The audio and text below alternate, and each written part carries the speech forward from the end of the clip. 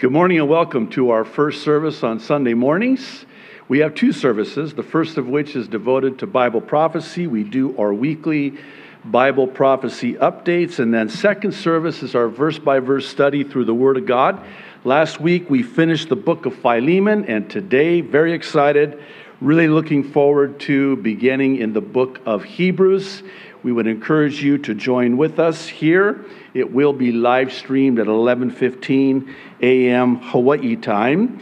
And we're going to look at why it is that we as Christians can calm down and look up despite everything that is happening in the world today. So hope you're able to join with us for second service. Also, for those of you online that are on YouTube or Facebook, we would really encourage you to go directly to jdfarag.org. There you will have the uncensored and uninterrupted entirety of the prophecy update, as this is where it will be available in its entirety for viewing. So you might want to do that now so that it is a seamless transition. And while you're doing that there, and for those of you here, I want to kind of start off a little bit different today and just kind of share with you what the Lord this last week, I just love it when the Lord does that. He just kind of meets you right where you're at, ministers to you, speaks to you in and through His Word. And in preparation for today's update, I spent some time in 1st and 2nd Peter. I haven't done that for a while. And in so doing, I was just so greatly encouraged and strengthened. While we will be looking at a number of passages in Peter's epistles, I would really encourage you to revisit these letters in your own time in God's Word. I know this is true of every book in the Bible because God's Word is alive, but especially 1st and 2nd Peter, it is so apropos for where we're at in this world today. And there's a reason for that, and the reason is that Peter, by the Holy Spirit, speaks to those who are discouraged due to intense opposition and profound persecution. I'm starting out this way for a number of reasons, not the least of which is the purpose of today's prophecy update in particular. Actually, there are two reasons, the first of which is to both encourage and perhaps more importantly, equip so that you can give an answer to those asking you questions about what's going on in the world.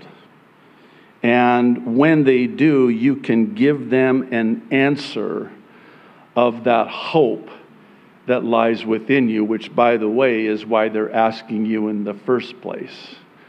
Because they know where you stand. And they know there's something different about you and peculiar about you. I don't mean that in the negative sense. They're a peculiar sort. But there's something different about you. And they know you're a Christian. And you perhaps talked with them about the Lord. But there seems to be this supernatural peace in your life. There seems to be this joy in your life, and they want that in their life. And yet their life is in turmoil and chaos. And so they're going to come to you and they're going to ask you because they're hoping that you will have an answer for them about everything that's going on in the world. This is 1 Peter chapter 3, verse 15. Listen to what the Apostle Peter writes. He says, "But in your hearts, revere Christ as Lord. Always be prepared to give an answer to everyone who asks you to give the reason for the hope that you have. But," and this is very, very important, please, Do this with gentleness and respect. I think we do err greatly when we're disrespectful, harsh, when we share the Lord or engage in a conversation with somebody about the Lord. It is crucial. It is of paramount importance to do so with a meekness, a humility, a gentleness, and be very respectful when you do. When the Apostle Paul writes to the church in Ephesus, it's recorded in Ephesians chapter 4, verses 11 and 12, he says, "And he himself," speaking of Jesus, "gave some to be apostles, some prophets, some evangelists, and some pastors and teachers for the equipping of the saints, for the work of ministry, for the edifying of the body of Christ." I don't know if you realize this or not, but what I just read, this is on you. Don't look at me like that. I'll explain what I mean by that. This is on you to be equipped. It is on me to equip you. But sadly, many a Christian today is ill-equipped, unequipped, and as such is unable to do the work of the ministry. This is my gifting as a pastor, teacher, is to equip you, equip the saints. It's also to feed the sheep. Because the Lord's people today, I think you would agree, are unequipped. And they're unfed. And as such, hungry. And need to be fed. And need to be equipped. And that is chiefly the purpose of today's prophecy update. I'm hoping to provide you with that which you need. Because you, by the way, this is another reason why this is on you. You can reach people that I can't. You can go places that I'm unable to go to. You can reach people that I cannot reach. Because, see, you're their neighbor, friend, co-worker, family member, loved one. See, my problem, and I have many problems, but one of my biggest problems when it comes to this is, I'm the pastor. Oh. Don't ever call me reverend, whatever you do. But as soon as people realize, oh, you're the pastor, they're on their best behavior. And here's another problem that comes packaged with that. Not only are they on their best behavior, but the wall goes up. Because after all, you're the pastor. You know, that's sad. Because what's happened is the world has succeeded in creating this chasm between clergy, I don't like that word, and laity. So I'm the clergy. Sorry I didn't wear my collar today, or my robe. I'll never wear a robe or a collar, except at home, but that's a different thing. Sorry about that image in your mind.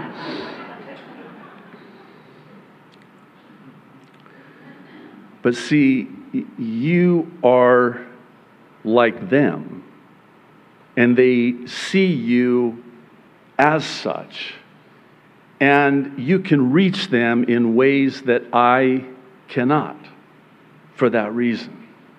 So, as Paul says here to the Ephesians, my job is to equip you, provide you with the tools you need to do what God has called you to do for the work of the ministry.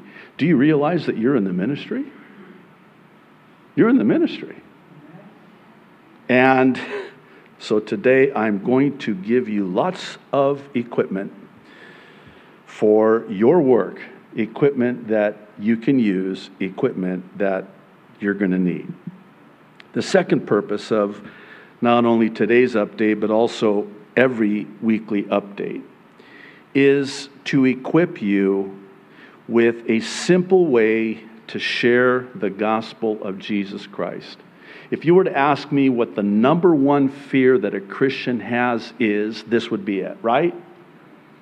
I mean, and the enemy, again, has succeeded with an astonishing success to get Christians so afraid of what will they say if I share the gospel with them. And so fear cripples us. And then he just chalks up another one where he closes our mouth and we don't share out of fear the gospel of Jesus Christ. And so we provide you with this very simple, childlike, simple explanation of salvation, which we'll do at the conclusion of the update by way of the ABCs of salvation. But above all, the main purpose of these prophecy updates is this. It's to get Jesus to people and people to Jesus as fast as we can. That is the purpose, the main purpose of these prophecy updates. Would you agree that we are living in a day like never before? It's the likes of which we've never seen before, and I would say also the likes of which we will never see again, this day in which we are living today. And so that is the chief purpose of these prophecy updates. And there's one more thing I want to say before we get started here today. We see what's happening in the Middle East. It's not about Jews or Arabs. It's about lost or saved. Because whether Arab or Jew, they need Jesus. What we see happening on the streets of America today, it's not about black or white or Asian or anything. It's about lost or saved because everybody needs Jesus. In the political climate in which we find ourselves in this nation today, I'm going to take a deep breath before I try to finish this one. It has absolutely nothing, and please hear my heart on this. I'm going to say this as lovingly yet as firmly as I possibly can. It has absolutely nothing to do with political party. It has nothing to do with Democrat or Republican or liberal or conservative or left or right, and stop referring to people like that. Stop. Because whenever you do that, and I've been as guilty as the next guy in doing that, and the Lord has really convicted my heart concerning that, but as soon as you label someone, oh, the lefty, oh, wait a minute. Jesus loves them. Jesus died for them. Yeah, but you see what the... Oh, what? So they're unredeemable now? What? So now you've labeled them that. I'll let you fill in the blank. So what? Now Jesus can't save them? See, if you look at people as either lost or saved, it changes everything. And I mean everything. And we are living in a day like never before, where it is incumbent upon us to get Jesus to people and people to Jesus as fast as we can, because people need Jesus now, more than ever. Okay, Let's close in prayer. That was my...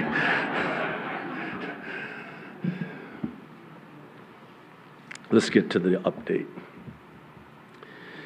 I sense that the Lord would have me to talk about everything we're seeing in the world today being an indication of how it's just a matter of time before it all snaps. A number of years ago, I heard a pastor illustrate this, best illustration I heard concerning this, that of a rubber band. You take a rubber band and you stretch it out as far as you can for as long as you can. But when that rubber band is stretched as far as it can be for as long as it can be, at some point, it's going to snap. And that's how I see the world today. It does seem that we have come to this very point in the world today by virtue of how the end of all things is now at hand. And this is 1 Peter chapter 4, verses 7 and 8. But the end of all things is at hand. I'm placing the emphasis on is for a reason. Let me read that again. But the end of all things is at hand. Therefore, important word, be serious and watchful in your prayers, and above all things, here it is again, listen, have fervent love for one another, for love will cover a multitude of sins. Romans 2:4 comes to mind. It's the kindness of God. Not the justice of God, the judgment of God. No, it's the kindness of God. The love of God. The gentleness of God that leads one to repentance. I'll tell you, I know this might sound like a song. I don't mean to give anybody a flashback here, but what the world needs now. Why do you have to do that? I told you I wasn't going to do that. I don't need your help, you know. Now that song's going to be stuck in your mind all this afternoon. But what the world needs now, I'll say it like this, is the love of Christ in the people of Christ. We are the representatives of Jesus Christ. And we need to show people love like never before. Love one another. By the way, you know what Jesus would say and did say? He said, that's how they're going to know that you're my disciple. It's not how big or worn out your Bible is. It's not by the bumper stickers on your car, which I'll never put on my car. I've already confessed that problem to you. The only way, the litmus test by which you will be known as a disciple of Jesus Christ will be by how much you love one another. That's how they're going to know.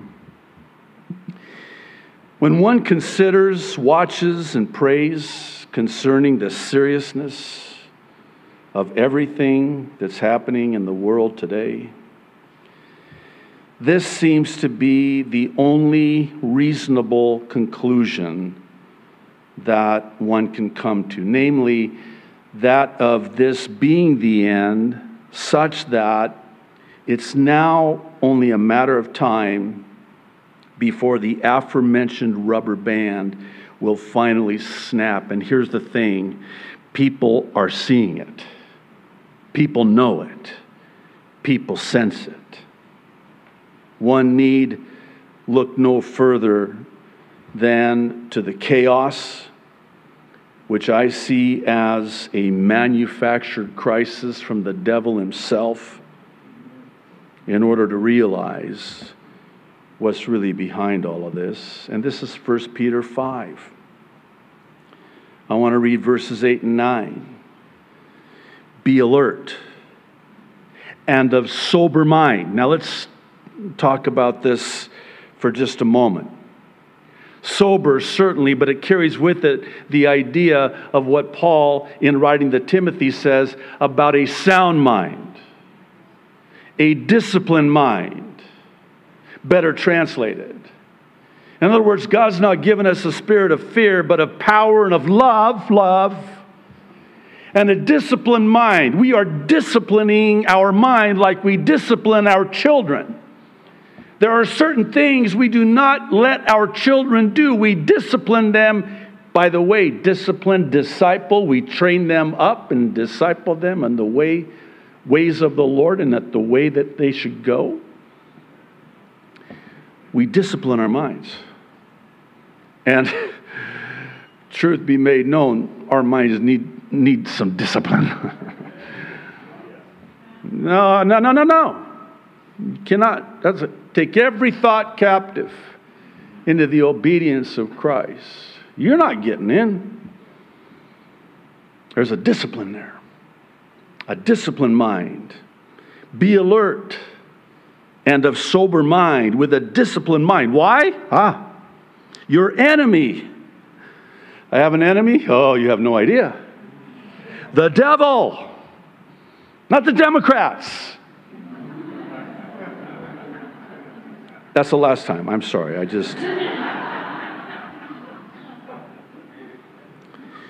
Your enemy, the devil, prowls around like a roaring lion looking for someone to devour. Resist him, standing firm in the faith, because you know that the family of believers throughout the world is undergoing the same kind of sufferings. This is what I mean by 1 and 2 Peter being so apropos for where we're at in the world today. Resist the devil. Stand firm. Stand strong. Okay, now, I am keenly aware of those who would argue that, come on, we've always had chaos in the world, crisis in the world, suffering in the world. This is no different. However, as we're about to see, this is different. This is different this time.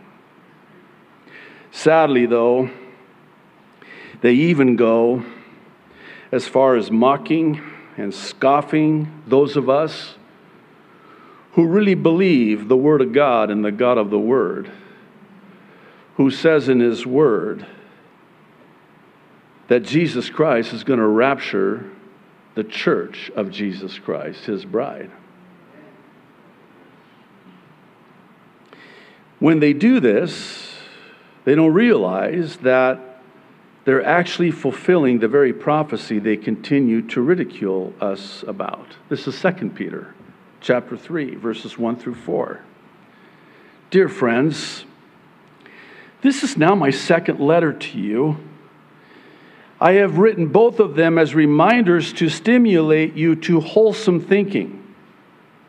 I want you to recall the words spoken in the past by the holy prophets and the command given by our Lord and Savior through your apostles. Above all, verse 3, you must understand that in the last days, scoffers will come, scoffing and following their own evil desires. They will say, where is this coming he promised? Ever since our ancestors died, everything goes on as it has since the beginning of creation. Come on, we're going to get through this. We're all in this together. He goes on in verse 8 and says, but do not forget this one thing, dear friends. With the Lord, a day is like 1,000 years, and 1,000 years are like a day.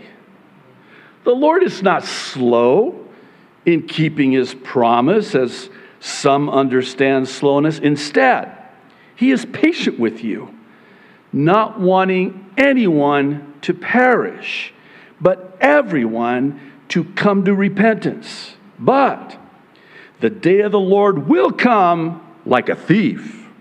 The heavens will disappear with a roar. The elements will be destroyed by fire, and the earth and everything done in it will be laid bare. 2 Peter chapter 1, lastly. I want to read verses 19 through 21. And so we have the prophetic word confirmed. Some of your translations render it more sure word of prophecy. You can take it to the bank. Actually, don't take it to the bank. They'll scan your face. Use the app.